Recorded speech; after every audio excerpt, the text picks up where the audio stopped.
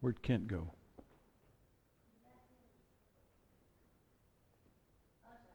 Oh, over there. Kent, can you tell what happened, or can I tell what happened with that testimony you shared? You want me to do it? Is it okay? Yeah, so the Marks family, their son Theo, is on his way to China for seven weeks, right? I think. And he's there for a school assignment. So they went to JFK yesterday. He was supposed to fly out at 4:50, and Theo's flight was booked with Expedia under the name of Theo Marks, but Theo's formal name is Theophilus. And I bet you some of you can guess what potentially was going to happen. As he got to the check-in, Air China said, well, your information, your passport, your identification doesn't match your ticket. And if it's more than 3 letters off, they won't let you through. And so because it was booked through Expedia, Air China wouldn't allow them to change it. So after an hour and a half on the phone with Expedia, trying to contact Air China to change it through a third party, finally they realized the only option was to cancel the ticket and buy another one. And so, interestingly enough, in terms of God's provision, because Theo's flight got changed from 4:50 to 2 o'clock in the morning? 2:40 a.m. is when he flew out. But the new ticket cost $300 more. Well, a few weeks ago, or a few months ago, when Theo was planning this trip, Kent's mom said, I'd like to help. And she provided some money that was supposed to go towards expenses that Theo might have. But I'll let you guess how much money she gave them to use. $300. So there was the $300 to cover the ticket. Now, that story actually fits right into what I want to talk about this morning. Because I'm guessing, we won't ask Kent to reveal anything, but I'm guessing there was some real righteous anger yesterday going on. Like, this is ridiculous.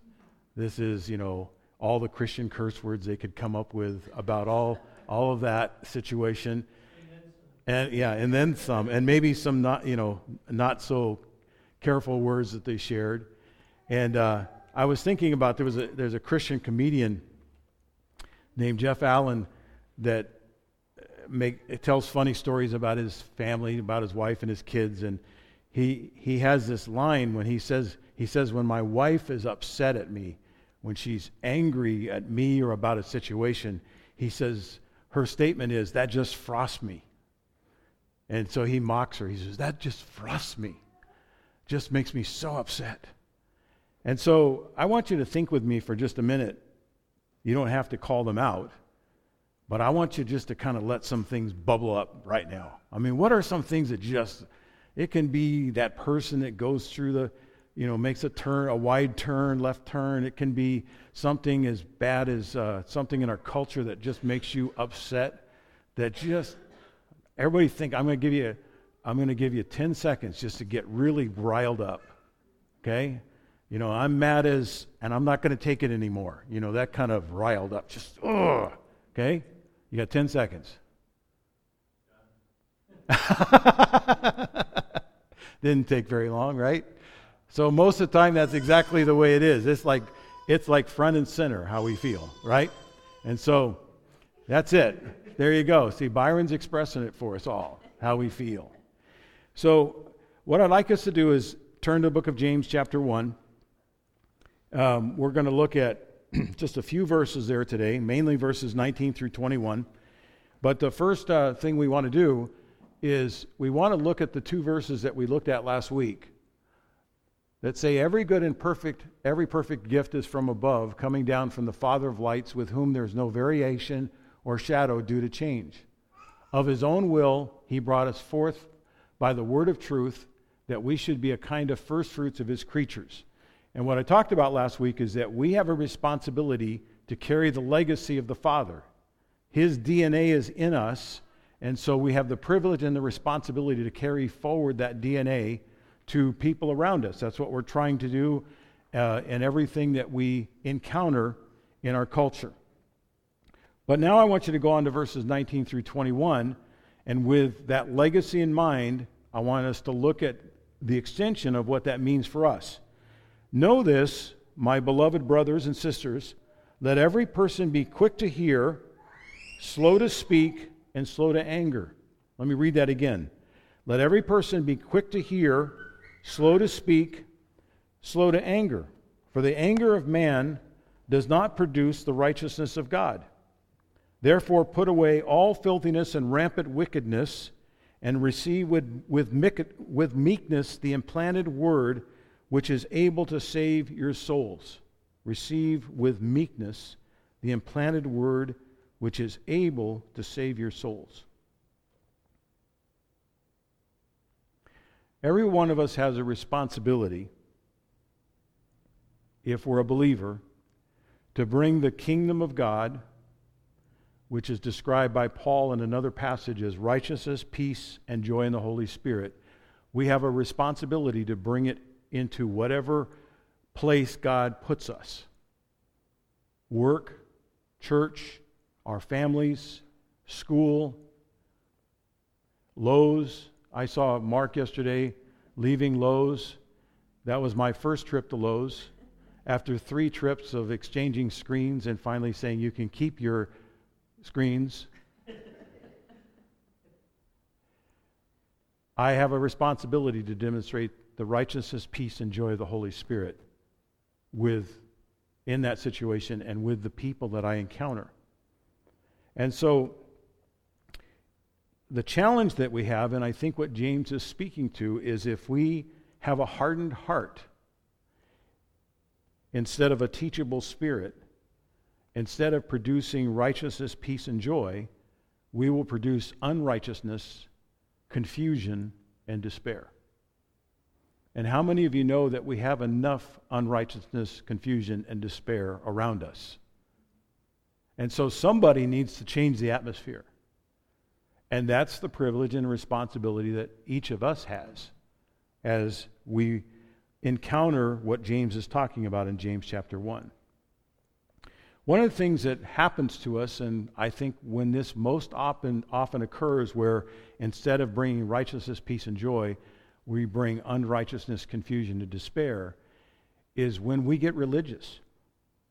When we become like the Pharisees that Jesus encountered, and we get this kind of self-righteous, religious chip on our shoulder, and instead of encountering situations with, I don't mean with a passive love of Jesus, but with the gentle, direct, truthful love of Christ, when we're not careful and we don't keep our hearts tender and soft and vulnerable and teachable, what ends up happening is we quickly develop a chip on our shoulder, if not on each shoulder, and we go into situations with guns blazing, ready to blow away any situation or circumstance that gets in the way of what we think should be right. And we may be entirely right. In fact, oftentimes we are. But James is saying, let me give you a different approach that you're able to do or use that can actually bring a different result. Because if you go into a situation with a religious chip on your shoulder, you're not going to get the results that God desires or intends for you to get. This anger that James is talking about in this passage is anger, and we've all have seen it. Maybe we've been the ones that have produced it. Maybe we've been the ones that have been victims of it. But this anger that he's describing can be destructive to individuals. It can be destructive to a family. It can tear a family apart. It can ruin a community. And actually, sadly enough, it can destroy a culture.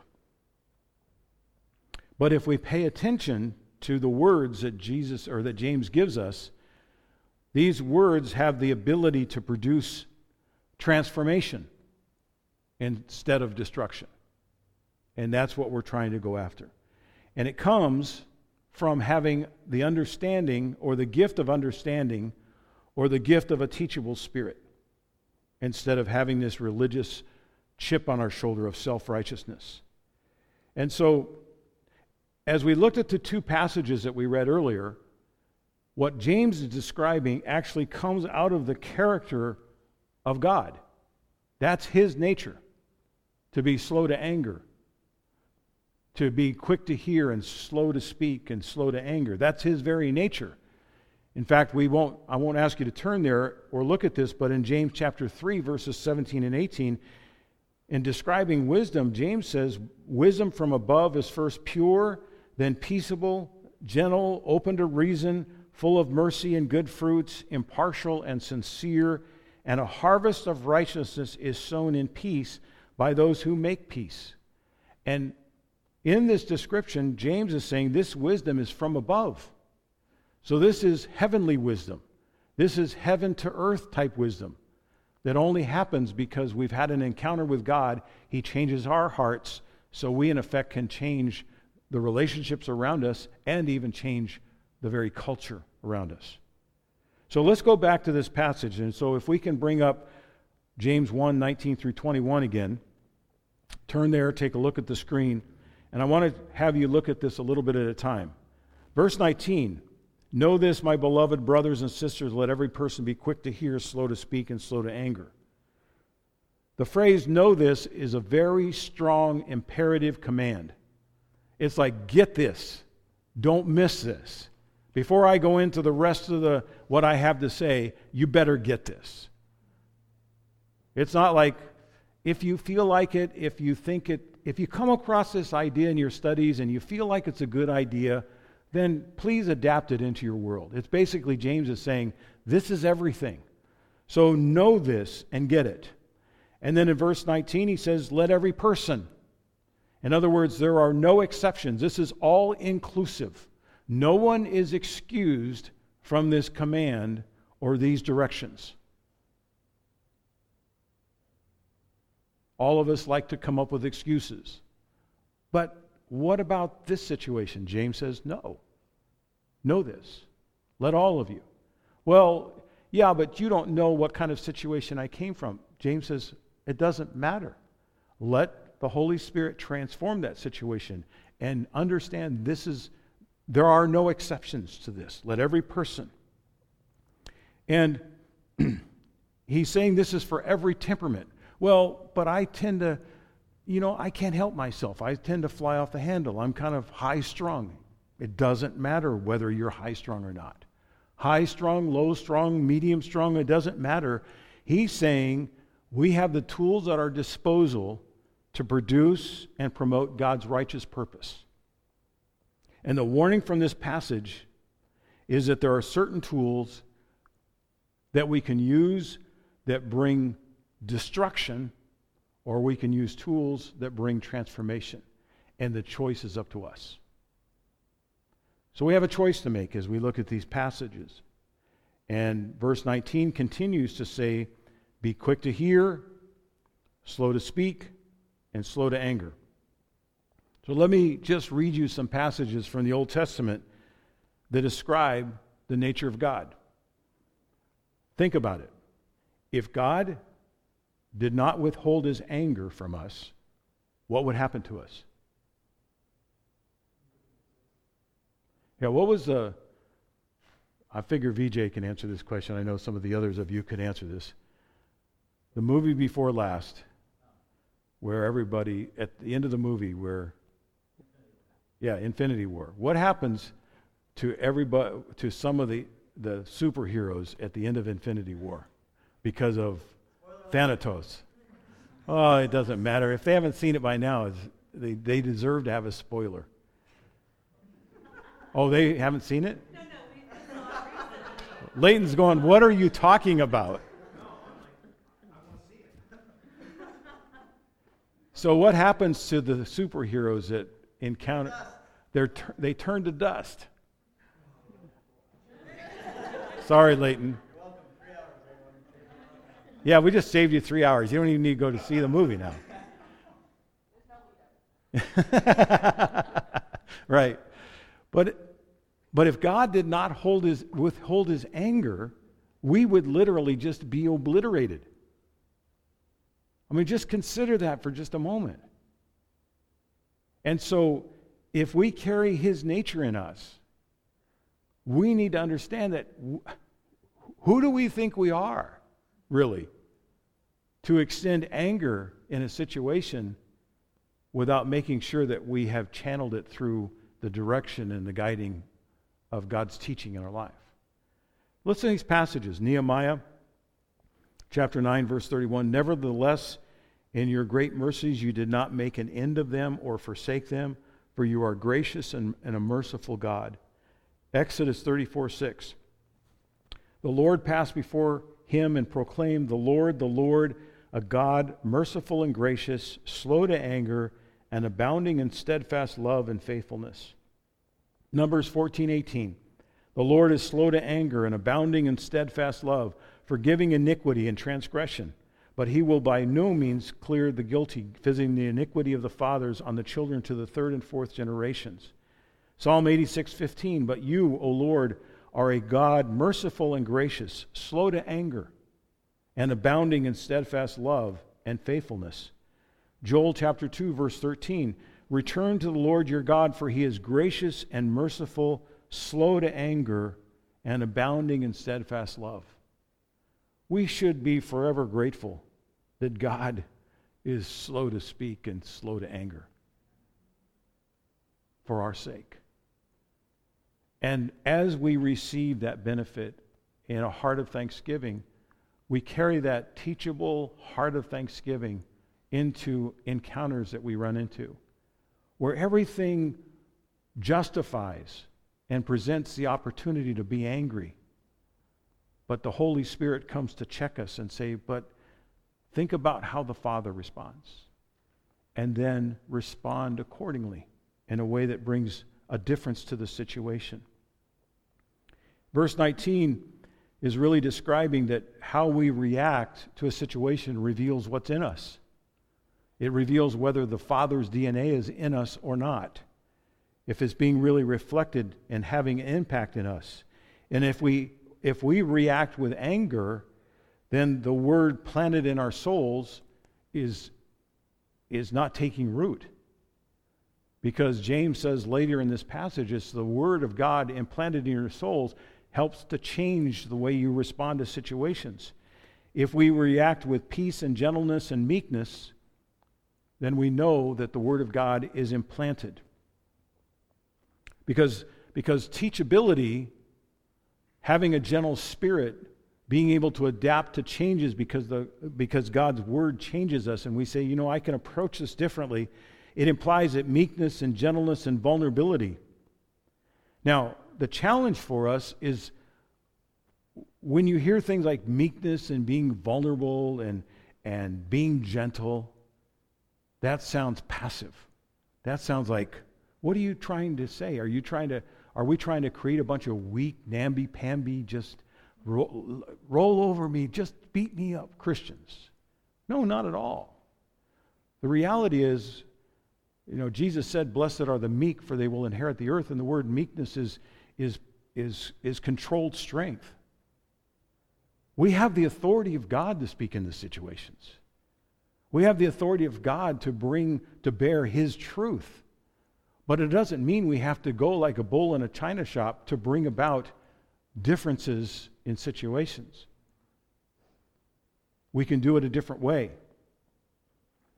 And we can do it in a way that actually defines us as very powerful. And that's the simple message of these verses. A person with a teachable spirit experiences the most powerful thing that any one of us could ever want, which is the salvation of our souls. Because that's what James says this type of attitude produces. It's fear that opposes teachability. It's fear that produces anger and defensiveness and a disregard for the words and the tone of our words coming from our mouth. That's actually reflective of fear. It's not reflective of the love of God. And so in verse 20, James makes it very clear. He says, the anger of man does not produce the righteousness of God. And that statement is, again, a very clear declarative statement. We can come up with all sorts of logical reasons. But what about this situation? And what about this situation? And what about this circumstance? And what about if I've been abused this way or that way, or whatever way you can think of? Your response with anger will not produce the righteousness of God. That doesn't mean we're not interested in the righteousness of God.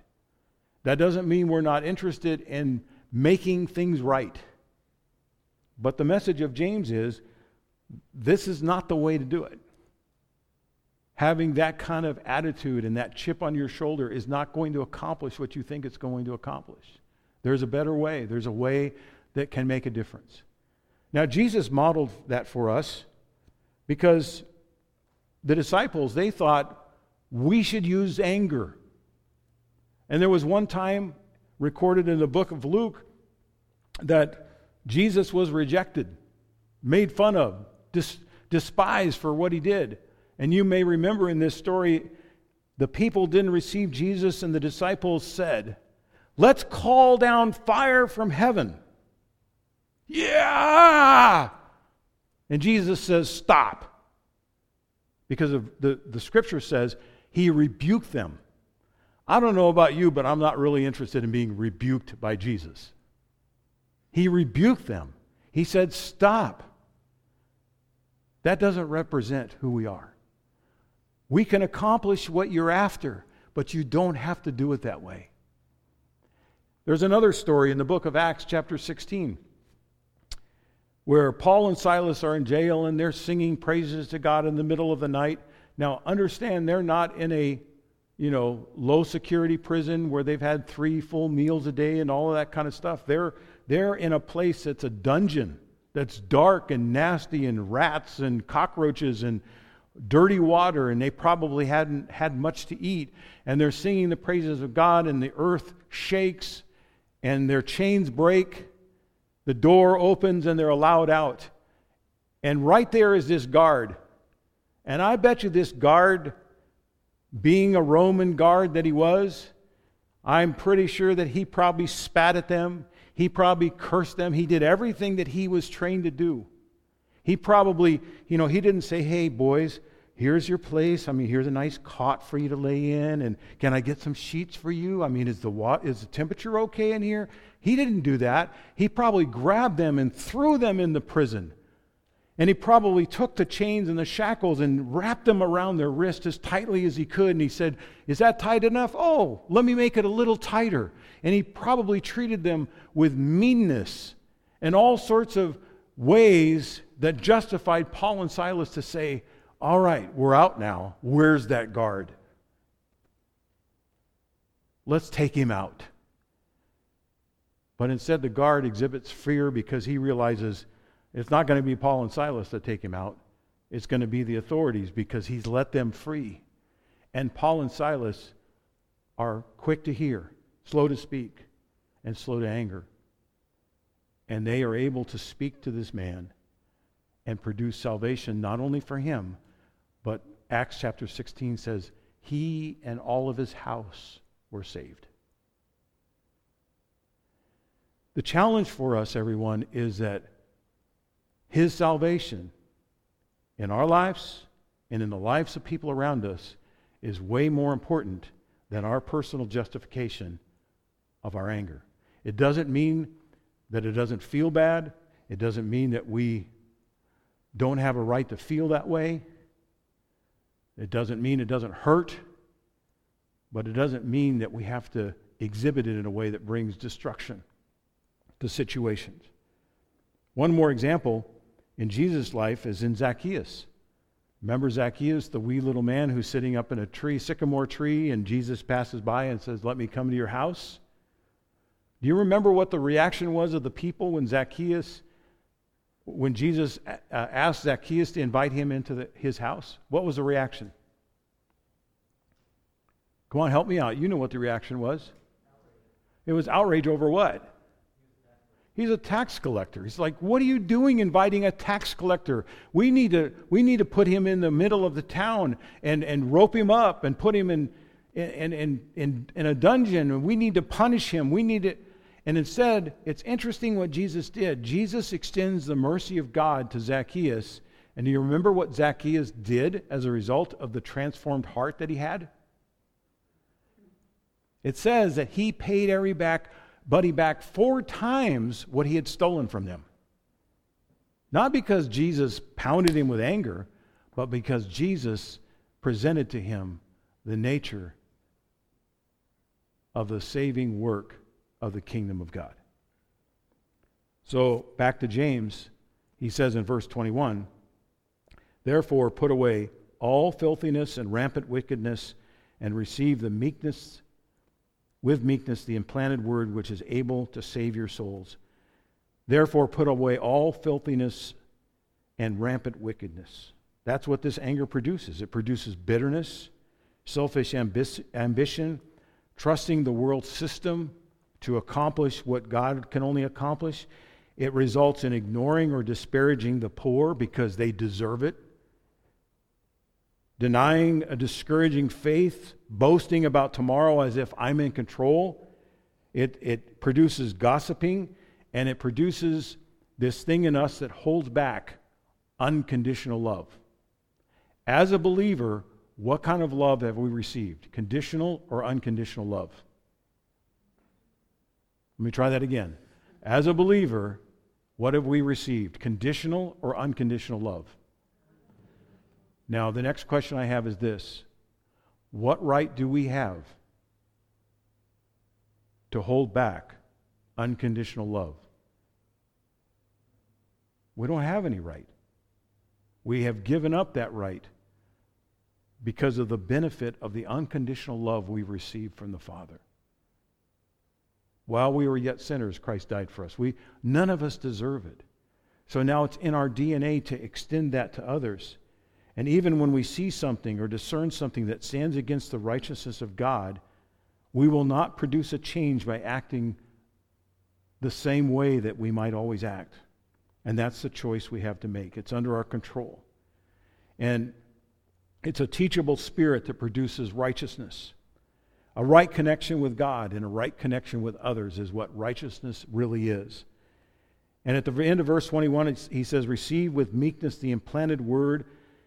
Receiving the implanted word implies a teachable spirit that increases a connection because it's receptive to God and it's not in fear of rejection from God. Whose job is it to control you?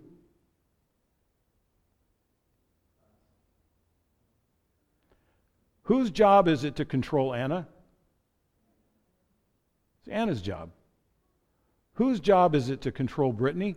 She's so hard to control. Whose job is it to control Brittany? It's Brittany's job. We can't control other people. The only person we can control is ourselves. And a person with a teachable spirit is a powerful person that is controlling themselves, that's disciplining themselves in situations and recognizing the power of being quick to hear and slow to speak and slow to anger. It's because a person with a teachable spirit is trained to show courage and empathy and reason and compassion and justice and generosity when everybody around is wanting to throw stones. Someone has said that powerful people are not slaves to their instincts. Powerful people can respond with love in the face of pain and fear. This response ability is essential to building healthy relationships. And the way we have this ability to respond correctly is we receive with meekness the implanted word, which is able to save your souls. Now, can we bring that verse back up again? See the last line, which is able to save your souls? Let me see if anybody knows Greek. Get your Greek New Testaments out really quick, please. Anybody know what the word able is? What Greek word it is? Does anybody know what the Greek word dunamis means? Means power. What? Means power. It's the same word from which we get the word dynamite. And it's interesting to notice this as well. There's another place in the New Testament where the word dunamis is used, and I read it this morning. Acts chapter 1, verse 8. Jesus says to the disciples, go wait in Jerusalem, and you will receive dunamis to become witnesses. And James uses the same word, interestingly enough, receive with meekness, have a teachable, gentle heart, the implanted word, which is able to give you power, dunamis, explosive type power that will save your souls. Isn't that amazing? Paul says the kingdom of God does not consist in words, but power. And in the story of the seed and the sower, Jesus says, as for what is sown on good soil, this is the one who hears the word, understands it, and indeed bears fruit and yields, and in one case 100-fold, and another 60, and another 30. If we receive the implanted word gently, we have amazing power to bring transformation to situations that we didn't know about before. So I want to end this morning with a story that if I had thought about it earlier, I would have gotten the video, and just so Stephanie doesn't get nervous, I'm not going to go into character right now. But some of you have heard the name of Corrie ten Boom. How many have heard that name before? Okay. Let me fill in the blanks for the rest of you as to who Corrie ten Boom is. Because I think this story really vividly portrays what James is talking about.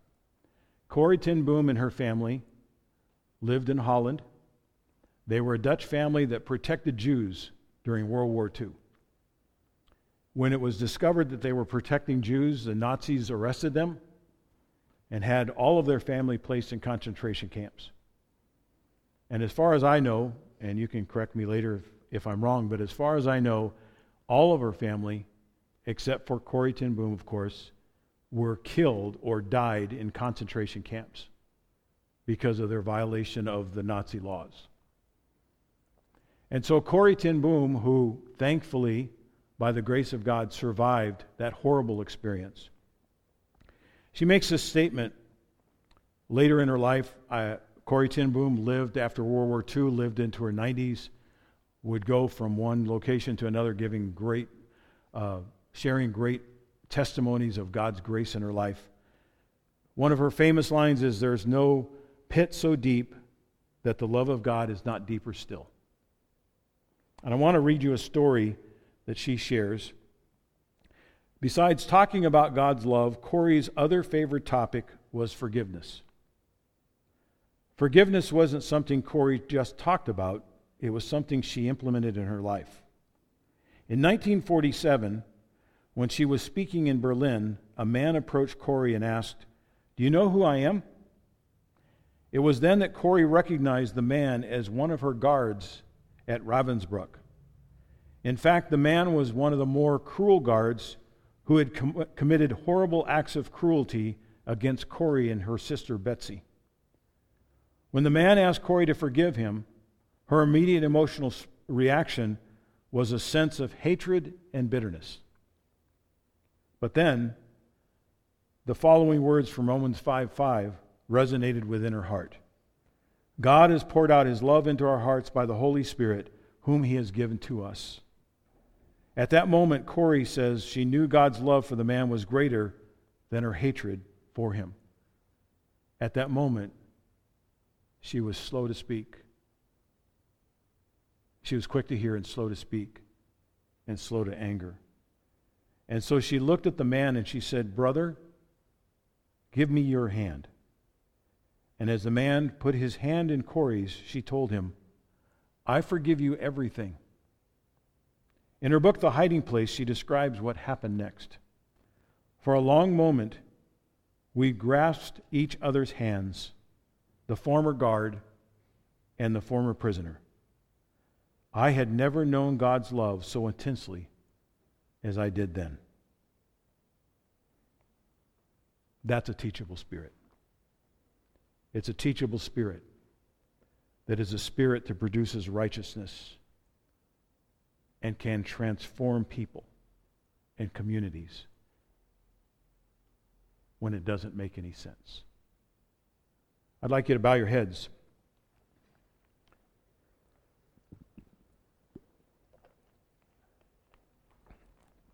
And we're going to close this morning with a couple of songs instead of just one. The first one is a new song that will help us reflect on the words from James. All of us get angry at different situations for different reasons. But all of us have the opportunity to not respond with God's anger, with anger, but to respond with God's grace. So I'd like you to think for just a moment before we sing about any situation that you're facing. It can be a personal situation you're facing, or it can be just something going on in the culture that just makes you so upset.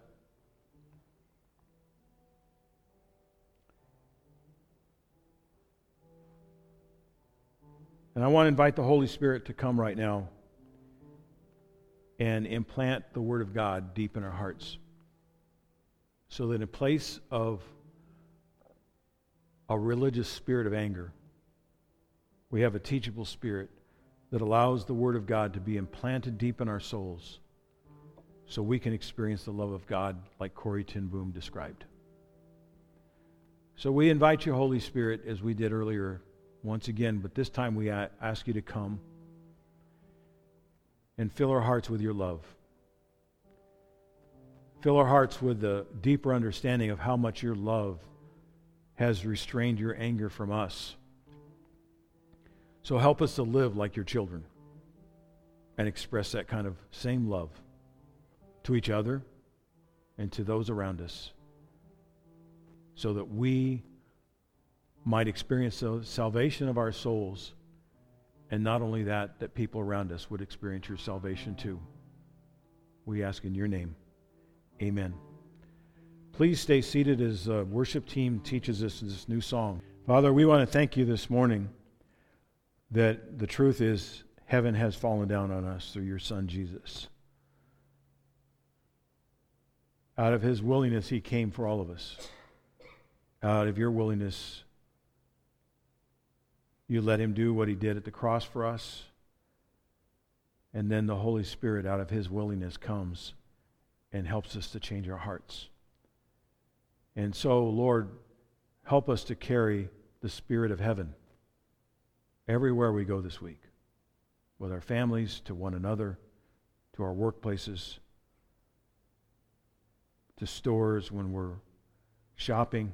Help us to carry that sense of heaven and to bring the righteousness and the peace and joy of the Holy Spirit into all of those places. I want to bless you with the word of the Lord as you get ready to go. I want to thank the worship team. Glad to have Josh help us today with percussion. And so extend your hands to receive this. These verses, it's actually just one verse at the end of 2 Corinthians that represents heaven. The grace of the Lord Jesus Christ and the love of God and the fellowship of the Holy Spirit be with you all. And may he go with you as well. Amen.